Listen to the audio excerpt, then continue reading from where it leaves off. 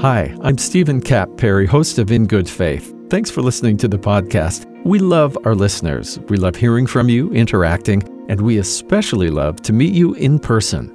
The In Good Faith production team will be at the upcoming Faith Matters Restore Gathering, October 13th and 14th at the Mountain America Exposition Center in Sandy, Utah. And we'd love the chance to connect with you in person. Go to faithmatters.org/restore to learn more. And for a 20% discount on tickets, use the promo code BYU Radio. See you there.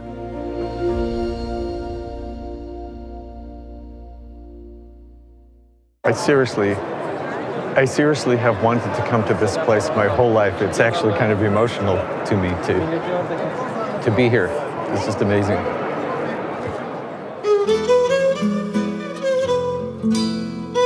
Welcome to our 5th episode in our special 10-episode series about Turkey as the crossroads of faith, both ancient and modern. I'm Stephen Cap Perry.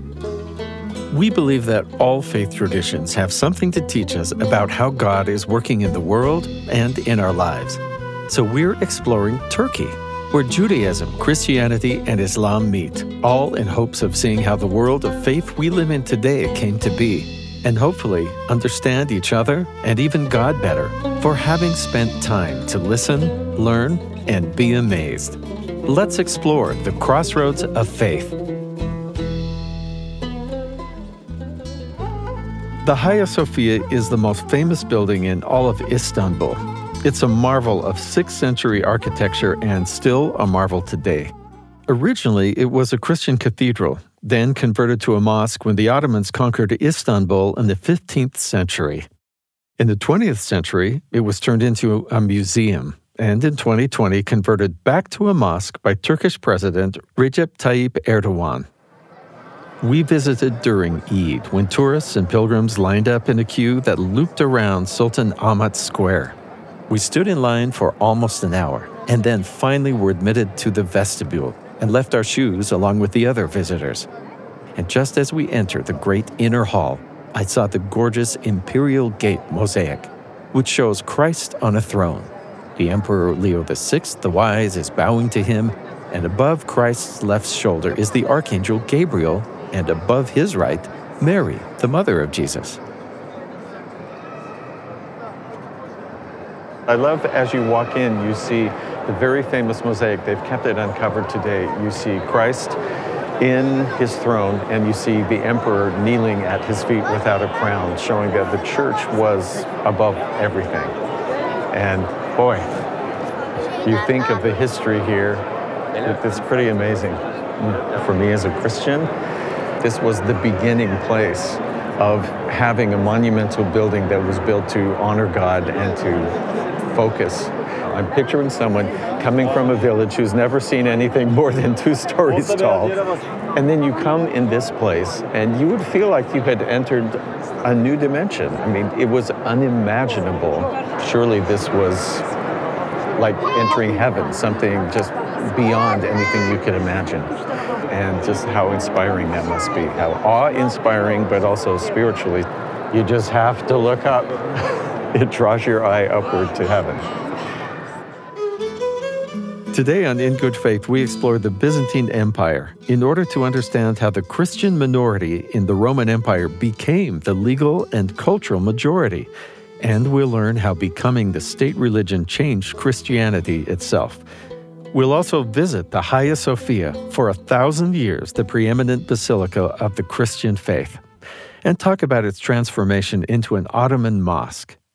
To serve as our first historical guide this episode, I talk with Cecilia Peek, an associate professor of classics. She has a PhD in ancient history and Mediterranean archaeology from the University of California at Berkeley.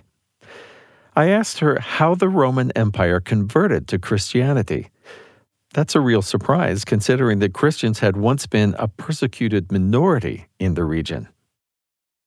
So the 3rd century AD in Roman history, you go through a 50-year period from about 235 on where you have something like 18 different emperors. So it's lots of conflict, lots of stresses on the borders of the empire, lots of internal stresses within, Roman leadership, lots of civil conflict. But in 312, famously, Constantine defeats Maxentius at a battle known as the Battle of the Milvian Bridge. But the claim is that Constantine had this vision the night before this battle, and this supposedly marks the moment of his conversion to Christianity. So Lactantius' account claims that he had a dream that he should put the sign of God on his shields as a sort of defense. Eusebius claims that he saw in the afternoon sky a cross kind of above the sun, and then that night he had a dream interpreting this vision for him and was basically told, under this sign or by means of this sign, conquer. And that he should put it on all of his weaponry, and this should stand as a sign and be a source of defense to him against all of his enemies. And so supposedly this was, Eusebius says, the Christ of God appeared to him in this dream and told him what the meaning of this was. And this supposedly marks his conversion to Christianity. The battle went well, or we wouldn't be hearing his stories. Precisely, yes. He wins the battle at the Milvian Bridge, defeats Maxentius, and then he announces that he wants to found a city, and that is on the site of a city that already existed there, right at the Bosporus, known as Byzantium, and he renames it and inaugurates the sort of founding of that city in 330 AD, and that's Constantinople. Named after himself. Yes. Meaning as city of emperors Constantine. did. Yes, exactly. So at what point did that supposed Christian conversion spread to other people, or was that enforced or encouraged in some way? Excellent question. Really, when we look carefully at the broader history, rather than the biased panegyric that we get from someone like Eusebius, that I think we would call Constantine first and foremost a pragmatist when it came to religious matters. And so there are Christians. It's an increasingly large and prosperous group in many ways in his empire. In spite of all the persecution. Yeah, and there were persecutions in the 3rd century. And I'll just add, the 3rd century, besides being a time of sort of political chaos, is from the Christian perspective sometimes thought of as the century of persecutions. So there were actually state-sponsored, systematic, general persecution of Christians under 3 particular emperors in that century. So for Constantine, his own conversion, some doubt whether it was a real conversion at that juncture or whether he was just trying to weigh the interests of his Christian population and pagan population and how best to win the support of either group. This vision that supposedly happened in 312, there's a story of another vision he had in 310, 2 years earlier, while he was visiting a sanctuary of the god Apollo. And there he supposedly sees a vision that makes him a devotee of the sun, S-U-N, God, right? Sol Invictus, the inconquerable sun. So early in his career, at least, Constantine is a pragmatist. But generally, historians assume that he did undergo a real conversion, but the claims are that he wasn't baptized until his deathbed in 337. So he wanted to get as many sins in as possible before he wiped the slate clean. Yeah. But he doesn't really enforce Christianity in the way that some later emperors would, but he definitely supports it, right? So under Constantine, bishops have access to him. Christians cease to be a kind of persecuted or marginalized group. They hold significant positions in Constantine's government, and they are explicitly protected, actually, by a very famous edict under Constantine known as the Edict of Milan in 313. And if I may, I'll just quote a short passage from it. It does single Christians out, but it assures general freedom of belief to all citizens of the empire. It was proper that the Christians and all others should have liberty to follow that mode of religion which to each of them appeared best. Later it says, no man should be denied leave of attaching himself to the rites of the Christians or to whatever other religion his mind directed him. And then again, the indulgence which we have granted in matters of religion to the Christians is ample and unconditional, and perceive at the same time that the open and free exercise of their respective religions is granted to all others as well as to the Christians. So it's a very modern kind of document in some ways, right? Yeah. Granting basically widespread freedom of conscience, freedom of religion to all citizens of the empire. We've seen how this changed the political system. How did this being now supported by the government, change Christianity? Yeah, very interesting question. There are two aspects of this. One is the development of Christianity as kind of a belief system and how it develops really into two kind of distinct Christian movements eventually. And the other issue is the experience between religions, right, and in the Byzantine Empire. So on the first point, Eastern Christianity and Western Christianity definitely start to divide. Yeah. First, I might say more generally that, whereas Christians had sometimes been seen as kind of a subversive, potentially subversive group waiting for, hoping for, maybe sometimes feared to be even planning for the end of the world, once they enjoyed protection and eventually actual approval and support from a figure like Constantine, they develop a kind of more optimistic attitude about human destiny and their place in the world, right? In the western part of the empire, Christian leaders, Christian bishops in the West pretty much all begin to acknowledge the authority of the Bishop of Rome, the man who comes to be known as the Pope. And the church in the West does sort of successfully distance itself from secular leadership in the West to a great extent at that point. And the bishops acknowledge him as kind of the chief authority. There's not really a similar kind of figure in Eastern Christianity.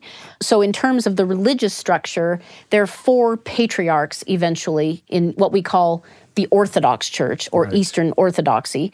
There's the Patriarch of Constantinople, who's acknowledged supreme among the patriarchs, but not really in the absolute sense that the Pope is in the West. And you've got a Patriarch of Antioch, a Patriarch of Alexandria, a Patriarch of Jerusalem, and those are the four patriarchs in what we now call the Byzantine Empire. But unlike the West, I think in many ways we would say that the Eastern Church is subordinate to the state.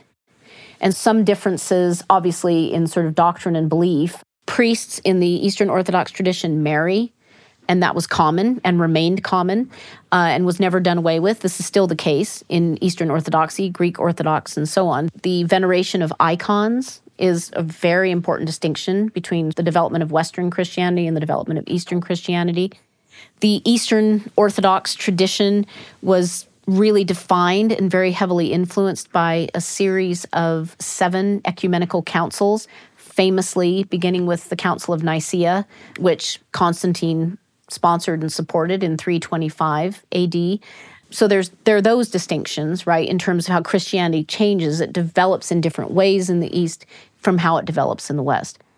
But besides that, I would say that there are these relationships between pagans and Christians, right, and a certain way of being in the 3rd century that is completely turned on its head post-Constantine over time, not immediately. Constantine, as I said, is first and foremost a pragmatist, and he sets out to protect Christians, but it's clear from that Edict of Milan that I quoted that he's committed to protecting the free exercise of conscience of all citizens.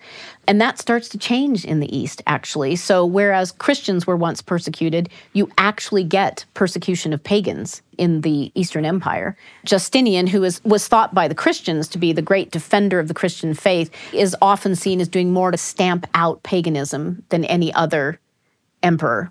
There's a law that's issued under Justinian that says if you are not Christian, then bring yourself and your family and your household to be taught. And then when you've shown fruits of repentance, that's not the exact phrase that he uses, then be baptized. First, he gets very strict with converts to Christianity who had lapsed.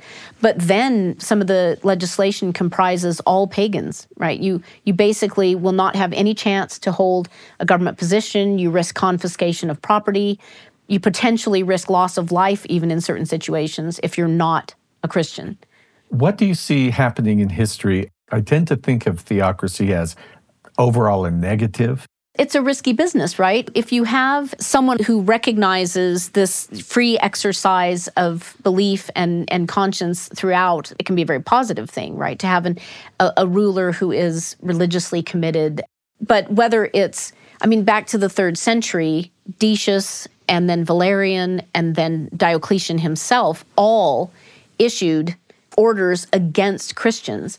And this was probably not as widespread as is sometimes assumed, but it was, as I said, state-sponsored, systematic persecution of the general Christian population under those 3 emperors in the 3rd century.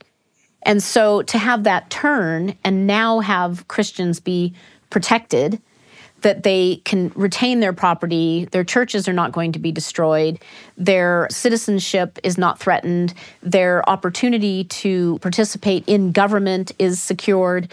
Those are wonderful things, right? But if it goes too far, and then you get back in a position where any ruler feels that the ruler has the right to impose a specific set of beliefs on the entire population of the empire, that is, shall we say, problematic.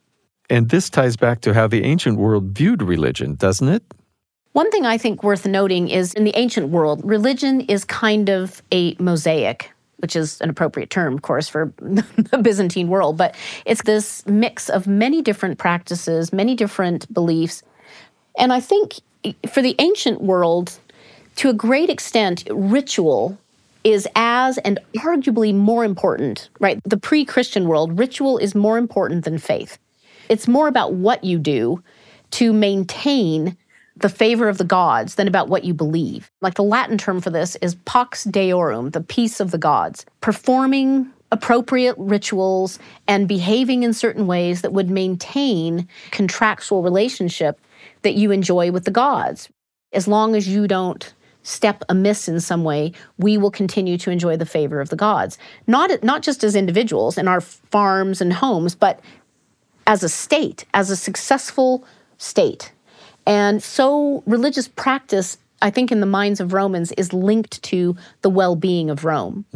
And when you end up with a Christian emperor and Christian emperors, for them, this basic underlying principle, right, that the favor of the gods and us doing what's needful to maintain the favor of the gods, it's just that now that favor is linked to the Christian God.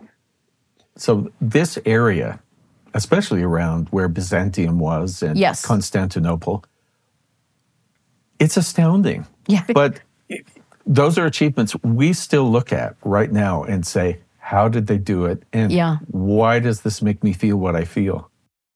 You see that this was a manifestation of deep and profound and abiding faith and wanting to express that faith and honor God and honor Christ in sometimes very dramatic ways. Byzantine art and architecture are in many ways just a very specialized iteration of Byzantine culture. It's a combination and a kind of fusion, if you will, of Roman elements, Christian elements, Eastern elements, right? But probably the most famous thing, right, in all of Istanbul is the Hagia Sophia, right? This church of holy wisdom. And for them, it seems that holy wisdom was another way of articulating the idea of the word. And so it basically was a church. There had already been a church there, destroyed, rebuilt, destroyed. So it's under Justinian, whom I mentioned before, that the Hagia Sophia, as we know it today, was rebuilt. And when it was rebuilt, he had a couple of architects involved, and there was a development of a very specific and new kind of architectural innovation known as the pendentive. It was always about how do we disperse the weight, right, of the top of a building, whatever form that top is going to take. So in classical Greek architecture, you have these horizontal roof lines supported by columns, rows of columns. And then when you develop the arch, right, the Greeks had already played around with it, but the Romans probably developed what we call the true arch. And then you have this dispersion of weight, and you can do more with interior space, which the Romans absolutely did, as evidenced by the Pantheon. But then the pendentives was this additional development. It's an inverted triangle, basically, that helps disperse the weight even more. So now you can have this dome, which goes up, is a huge circle, has windows in it, and somehow it's not crushed under its own weight, right? So, yeah, I mean, great engineering feats, but also a work of just astonishing beauty and also faith. Lutfi guides me past the Imperial Gate and into the main hall of the Hagia Sophia. Once inside the nave, I step onto thick turquoise carpets, 13,000 square feet of it. The walls are lined with slabs of a dark gray marble designed to imitate moving water. These rich dark colors are in direct contrast to the golden heaven above. The central dome rises to just over 180 feet, supported by an arcade of dozens of arched windows. 2 semi-domes and 2 arches support the central dome. and the ceiling is lined with tiles of glass, stone, terracotta, silver, and gold, all capturing the sunlight. Everyone in the building, including me, is looking up in awe. You remember we entered through the imperial gate. So there was the courtyard, and then we have the inner courtyard. Then we have the cubic place, and then Holy of the Holies at the east or the end. So it makes you think it's modeled after Solomon's temple in Jerusalem. Yes, exactly. I'm so happy to be here. Thank you. Thank you for bringing us. We have a place where the coronation takes place of the emperor. I'd like to show you there as well, if you would like to. In the building here? Yes. Yes, here. Let's do it. We'll go this way. I'll follow you. Thank you. He takes me to a cordoned-off square called the Omphalion in the southeast quarter of the building. This square is made of 25 circles of varying sizes, each one of them made with a different marble, some green, some pink, some red or black or orange, and supposedly these are all the different marbles used in the Hagia Sophia. This is the place where 4 different corners of the world will come together. And that's why it was the most powerful place, and the coronation ceremony was made right here. Was that conducted by a priest to crown the emperor? Yes. So it's kind of a religious element to that. Also, it is in the church, as you can see. And that tradition has gone all around the world for Christian rulers.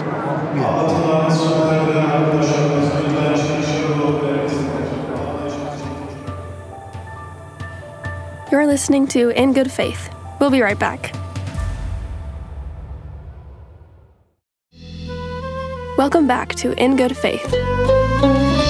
So if you look at what we would call this Byzantine era, what do you admire about it? What did they get right, or what did they do better than anyone else? The Byzantine culture, I find it fascinating and rewarding and beautiful, partly because of how it is this amazing combination of things Roman, things Greek, and things Christian, right? So they've got sort of Roman government, Roman politics, Roman citizenship, Roman traditions, Greek language, Greek culture, and then this new Christian overlay.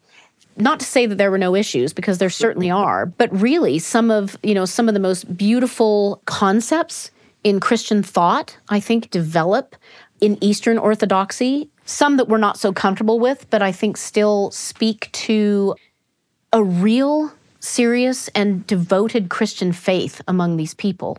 For example, the veneration of icons that I mentioned before. Western Christians do not believe in the veneration of icons, the Western Christian tradition, better stated.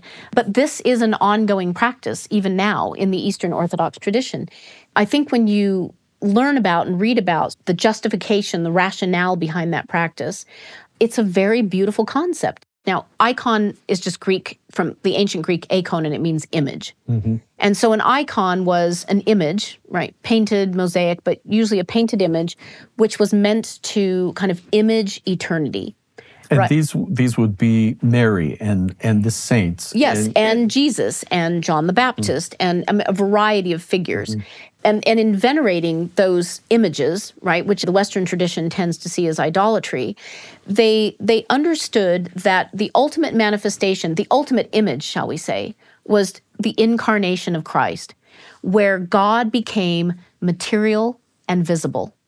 And that is such a beautiful concept to me, right? That God, in becoming human, right, in becoming flesh, he became material and visible. And therefore, in their thinking, we would say, and therefore it is appropriate that through something material and visible, we receive insight, access, and some connection to eternity that we couldn't. I have one other quote from St. John of Damascus from the 7th century AD. He goes, "I honor all matter and venerate it. Through it, filled as it were with a divine power and grace, my salvation has come to me. Was the 3 times happy and blessed wood of the cross not matter? Was the sacred and holy mountain of Calvary not matter? What of the life-giving rock, the holy tomb, the source of our resurrection? Was it not matter? Is the holy book of the Gospels not matter? Is the blessed table which gives us the bread of life not matter? Are the gold and silver out of which crosses and altar plate and chalices are made not matter? And before all these things, is not the body and blood of our Lord matter? Either stop venerating all these things or submit to the tradition of the church in the venerating of images, honoring God and his friends, and following in this the grace of the Holy Spirit. Do not despise matter, for it is not despicable. Nothing that God has made is. Only that which does not come from God is despicable, our own invention, the spontaneous decision to disregard the law of human nature, i.e., sin. And so that's at the heart of that. And this idea that they think of themselves as not just imagining or thinking about Christ or the saints, but experiencing them in a face-to-face reality. And it's not a practice I would engage in, but it's a practice that I find deeply moving. A current priest of the Orthodox Church says, the world is not accident and caprice, it is deeply intentional and personal and conspiring towards our salvation. And that's how he describes his experience with the veneration of icons, which I think is very interesting. Cecilia Peek wasn't the only expert with an interest in the Hagia Sophia. In fact, we talked with 2 other scholars about the building. The first is history professor Christine Isom-Verhaaren. Christine holds a PhD in Ottoman history from the University of Chicago and is author most recently of The Sultan's Fleet, Seafarers of the Ottoman Empire. We'll hear more from Christine in our episode about Ottomans in Turkey, but here's what she had to say about the basilica that became a mosque. So the Hagia Sophia, and this is the Turkish pronunciation of the building, was built by the Emperor Justinian to replace a church that was destroyed in riots against him. And it is an incredible building. It's still just amazing.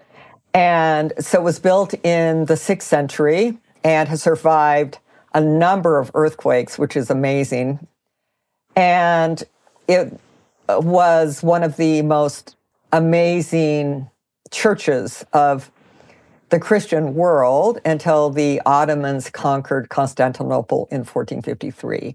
And then the Sultan Mehmed II said, I'm going to turn this into a mosque, which he did.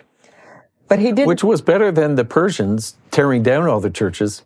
He converts it. He converts it.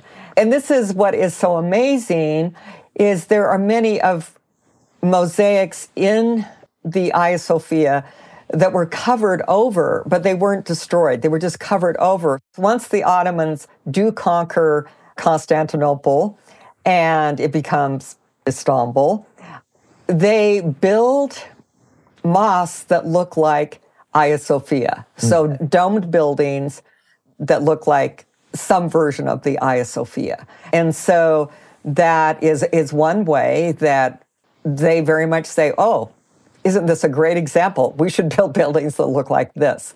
And so if you go to Istanbul, you'll see that the skyline has domes and then these they look like pencils, the minarets that the Ottomans build. And so the skyline is really spectacular. So when it was turned into a museum by Ataturk, they uncovered those mosaics. A couple of years ago, Erdogan decided to turn it back into a mosque again. This is a building that deserves to be open to all people. Now, I've been to mosques all the time in Turkey. I've never had a problem getting into mosques. But it's not the same kind of viewing as when it's a museum and you pay your entrance fee and then you walk all over the building as you see fit. And so it has some of the most beautiful depictions of Christ that I have ever seen in these Byzantine mosaics that, at least until recently, when it was a museum, you could easily walk through and see.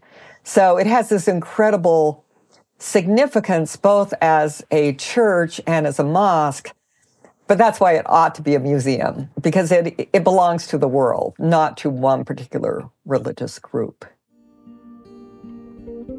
Professor Isom-Verhaaren isn't alone in her feelings about the fate of the Hagia Sophia. When Turkish President Recep Tayyip Erdogan converted the museum into a mosque in 2020, many reacted with concern. Pope Francis said he was saddened.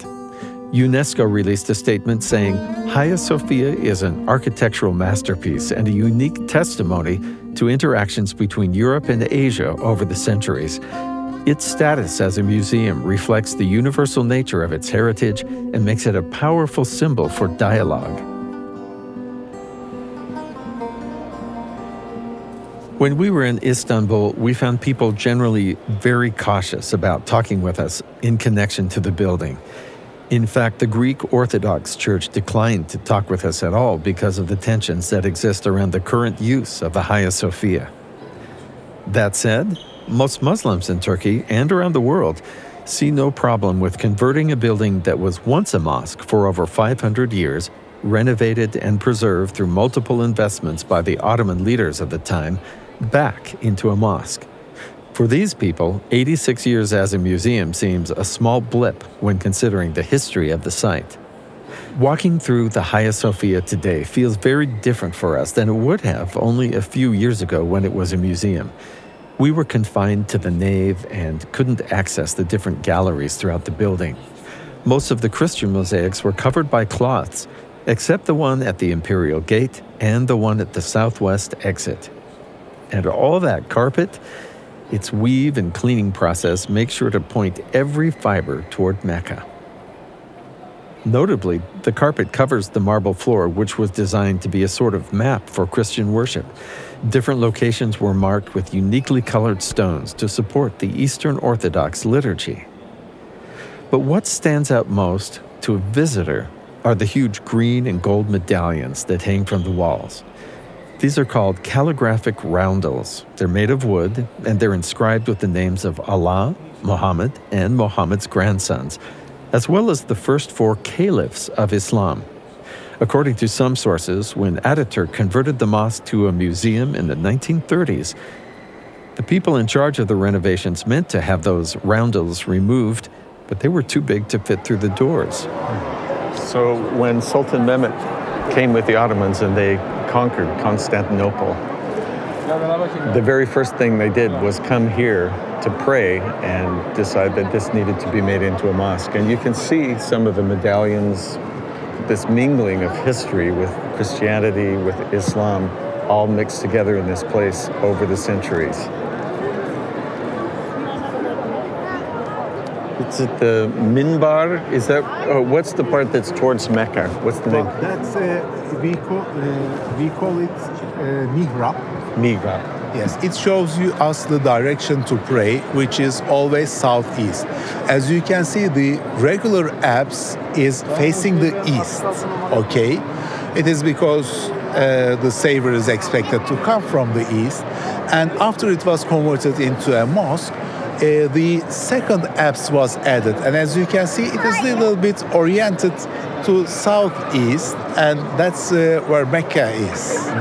Okay, so all these things, including the mihrab, second apse, the minbar, where the imam makes his Friday speeches, and the Islamic calligraphy, you see, were added after it was converted into a mosque. So whenever you're in a mosque, there'll be a niche like this that shows the worshippers which way to orient themselves for prayer towards Mecca. Yes. It used to be, in the very beginning of Islam, it used to be towards Jerusalem, which was the holy place. And then afterwards it became Mecca. That was the direction to pray. I guess it's more or less the same with you. Your churches are facing the east, right? Yes, and that's also and synagogues facing Jerusalem. Yes, synagogues always, as far as I know, they face Jerusalem, and when they are in Jerusalem, they always face the Temple Mount. While the Hagia Sophia is the highest profile basilica in Istanbul that's been converted to a mosque, it's not the only one. The Holy Savior in Kora has a similar history to the Hagia Sophia. Once a church, it was converted to a mosque when the Ottomans took Constantinople and then became a museum under Ataturk. Now it's the Karia Mosque. But Greek Orthodox churches do still exist in Istanbul, and we were able to visit the Hagia Triada in the neighborhood of Beyoğlu on the European side of the city. Its name means Holy Trinity, and it was dedicated in 1880. A small community of about 150 practitioners still support the church. Yes. So we call the local Greeks in our language as Rum, R-U-M. And the name refers back to the Romans. Okay, the name comes from the Romans, Eastern Romans or Byzantines. They are the descendants of people who lived in Constantinople before conquer of Constantinople by Ottoman troops. Hagia Triada, I guess. Just like the Hagia Sophia, Hagia Triada. Yeah. That's so interesting how we think Roman Catholic, but if you're here and you're the Rum or the Roman that Ludwig was talking about, that can mean the Greek Orthodox. Kind of interesting. So here you can also see that Hagia Triada, Rum Orthodox Kilisesi, which means the local Greek Orthodox church in our language. Kilisesi, like iglesia. Kilisesi, iglesia, si. It's a tall stone building with 2 bell towers, a domed nave, and the straight lines and arched windows of the neo-Gothic style. From the street, it towers above us on a hill. We're allowed to take a small camera into the church with the understanding we won't make ourselves obvious to the other tourists and devotees. We climbed the walk to the wide front stairs and then entered through glass doors with simple golden crosses accenting each of them. My producer Heather and I follow Lutfi into the nave. As far as I know, behind the curtain is like Holy of the Holies in the Orthodox belief. And they always reserve a seat for the patriarch. Inside the church, the dome soars high above us, decorated with an enormous image of Christ. The walls and arched ceilings along the second-floor gallery are decorated with white stars across a deep blue background. At the south end of the church were a series of decorated panels of Christ, the baby Jesus with his mother, Christ in the temple, and Christ with the cross. These panels were ornamented with gold-covered scroll work, with the large gold-enameled star dominating. This is so beautiful right here with the sun rays coming off of it. Yeah. It'd be nice to be here to service when they open that, then you can see the altar. Right. Like that one feels so new to me. Not new, but I mean it's so modern in so many ways compared to this. This is obviously gorgeous. Got a lot of history. Yeah. As we walked through the church, we admired the walls that were decorated with paintings of saints and prophets in vibrant, rich colors. Well, I've been to a fair number of Greek churches, and they'll have the square or rectangular portraits on the wall or on the iconostasis. But to have these full paintings, these are beautiful. All along the wall. Wait, where are you reading that? Are you the Greek. You can sort of see like that. Solomon. I was like, wow, see? I just remember their faces. They're very familiar to me.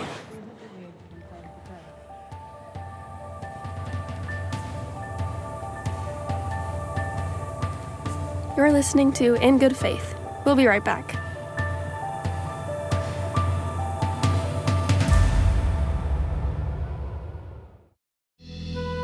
Welcome back to In Good Faith. To understand more the way in which the Hagia Sophia influenced Ottoman aesthetics, I invited archaeologist and professor Cynthia Finlayson into the studio. She's currently the director of the Ad-Deir Monument and Plateau project in Petra, Jordan, and special consultant to the Holy Land Christian Ecumenical Foundation's museum in Bethlehem on the West Bank. Cynthia has a PhD in classical and ancient art history and archaeology with emphasis in the Eastern Mediterranean Basin from the University of Iowa.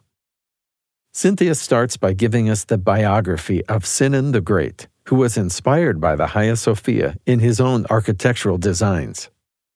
Sinan the Great, he was the court architect both for Suleiman the Magnificent and Suleiman's father, Salim. And Sinan is probably the best, most well-known and most amazing architect in Islamic history. So he created, he or his school that he taught, I think it was about 355 buildings that he is associated with during the Ottoman period. He was a product of the Janissary system, which was a system in the Ottoman period. I think it was started by Murad I, who wanted to have a totally allegiant force to protect him and promote his interests. And so he didn't want to deal with some of the nobles and the powers that could conflict with that. And so he imposed a tax of boys on the Christian populations in the Ottoman period.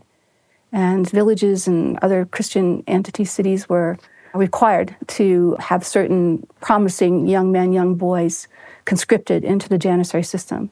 And so that's not just the army, it could be yes. There was a university system that was set up for them. They were first sent to a Turkish farmer who taught them Turkish because they were not speaking Turkish, and kind of observed what the talents of the boys and then sifted them out. Okay, this one should go in the army, this one should be an engineer, an architect, and would go through the system. In fact, it was so successful that Muslims who were not in the Janissary system started to complain about the lack of education for their children in comparison to what the Janissary system did.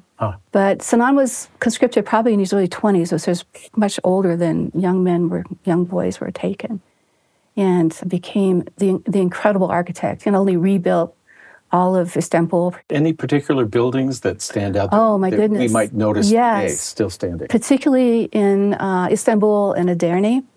Sinan was in charge of not only the buildings, but the public works systems, the sewer systems. He renovated and studied Hagia Sophia. And it became his 30-year life's work to try to surpass that building. So the Suleymaniye Kuleya, or complex that was built for his master, Suleiman the Magnificent, is my favorite because it dominates the city, particularly when you come in from the seaside. It's up on the highest hillside. More a fortress or a palace? It is. A Kuleya it's a mosque complex. And among the Ottomans, they were very, very smart because they developed services within the mosque system that would maintain the mosque in perpetuity. So the Suleymaniye, for example, had a soup kitchen that served the poor in the city, no matter what religious creed they were from or what race. It had a madrasa, or a school. Some Kuleyas had hospitals or insane asylums. They also include usually the tomb, the turbe of the patron for the complex. So Suleiman the Magnificent's tomb is there. His Russian wife, Laxlana, her tomb is there. Sinan's tomb is there. And on the base of the mountain, supposedly his little apartment that was in the side of the mountain was there. They often hosted shops below them that were rented out to support the whole complex. So it kept the tombs going too, because everything is being maintained and servicing the public. A lot of the buildings in Istanbul, they are so unique or so inspiring, awe-inspiring, that they're not just important to Turkish people, but they're famous around the world. They are. And I wonder if you talk about, you've mentioned a few of them already. Yes. Let me read a quote first, because I think it might help us understand where the thinking, the paradigm is coming from for Islamic buildings and Islamic art. This is from an author named Karen Armstrong, who I'd highly recommend. She's a former nun. She has really delved into the deep meanings of different religions in the world. And this is from her book on the Prophet Muhammad, which has been widely accepted in the Islamic world. So let me just read it, because I think you'll identify with what she's saying. She says, to Muslims, the physical world is not fallen, but is an epiphany, revealing an experience of the sublime which normal human language or modes of thought cannot contain. To see through this fragmentary world to the full power of the original being has always been a function of the imagination, of art, and of religion. The Quran would urge Muslims to make the imaginative and intellectual effort to look at the world around them in a symbolic way. And every building in Islamic architecture, as well as different art forms, are built to point the soul or the mind toward God. Sinan's accomplishment was to build buildings of such height that it forces, when you walk in the building, it's not only a sense of peacefulness, but it's taking the dome that existed for a long time as an architectural structure to really represent the heavens and to push the soul upward. So that's kind of the whole function of Islamic architecture. What is it? Can we even put our finger on exactly what it is that he or other people have done in history that help create a feeling of sacredness? You just talked about being forced to look up to heaven. Mm-hmm. What else goes into that? Oh, my goodness. Sinan really, and a lot of Muslim architects, revived what we call sacred math or sacred geometry, which had been developed, not called that, but had been developed as a form to order the world on the belief that the language of the universe is math. Everything is based on math. And that numbers and geometric shapes have sacred meaning. So Mesopotamian Egypt kind of put all these underlying foundation ideas together, and then it was taken up by the Greeks and the Romans and went into the Christian church and then into Islam.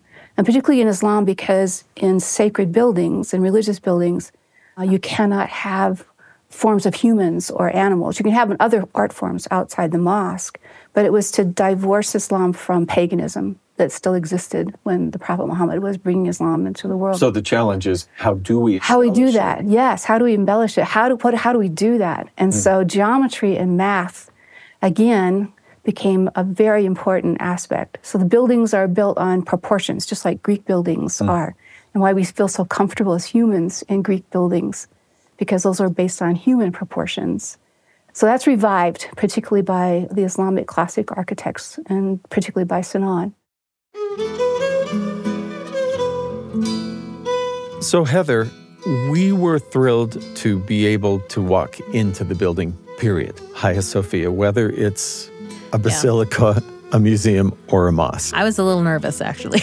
I was a little nervous because we were coming in as a camera crew, and it felt, with all the tensions that surround it, it felt like, what's going to happen? Are people going to be upset by this? Are people going to be excited, right? Like, I didn't know what to expect when I was there.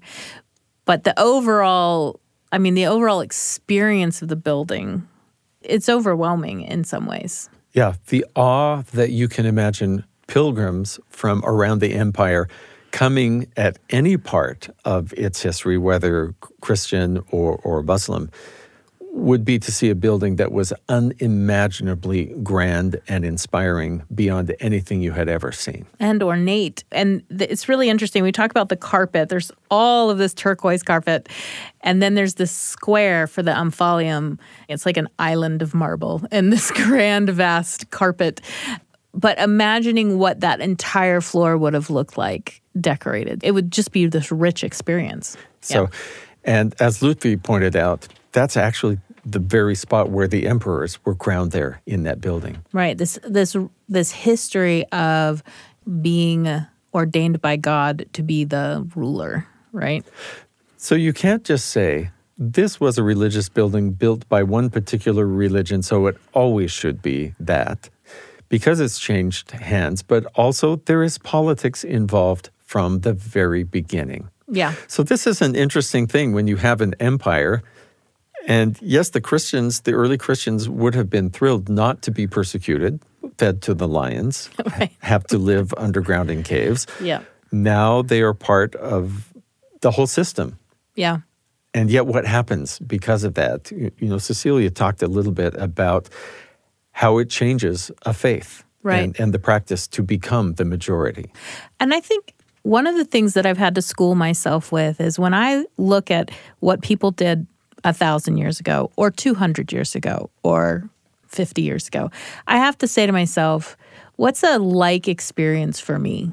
And so when I look at this idea of a state religion and empire, I think, well, how is being the dominant religious group How does that help me? And how does that actually hinder my faith? And what lessons can I learn? And I think as a person who's lived not as the majority and with the majority, there are really different experiences with that. And there are really good things about not being the majority religion.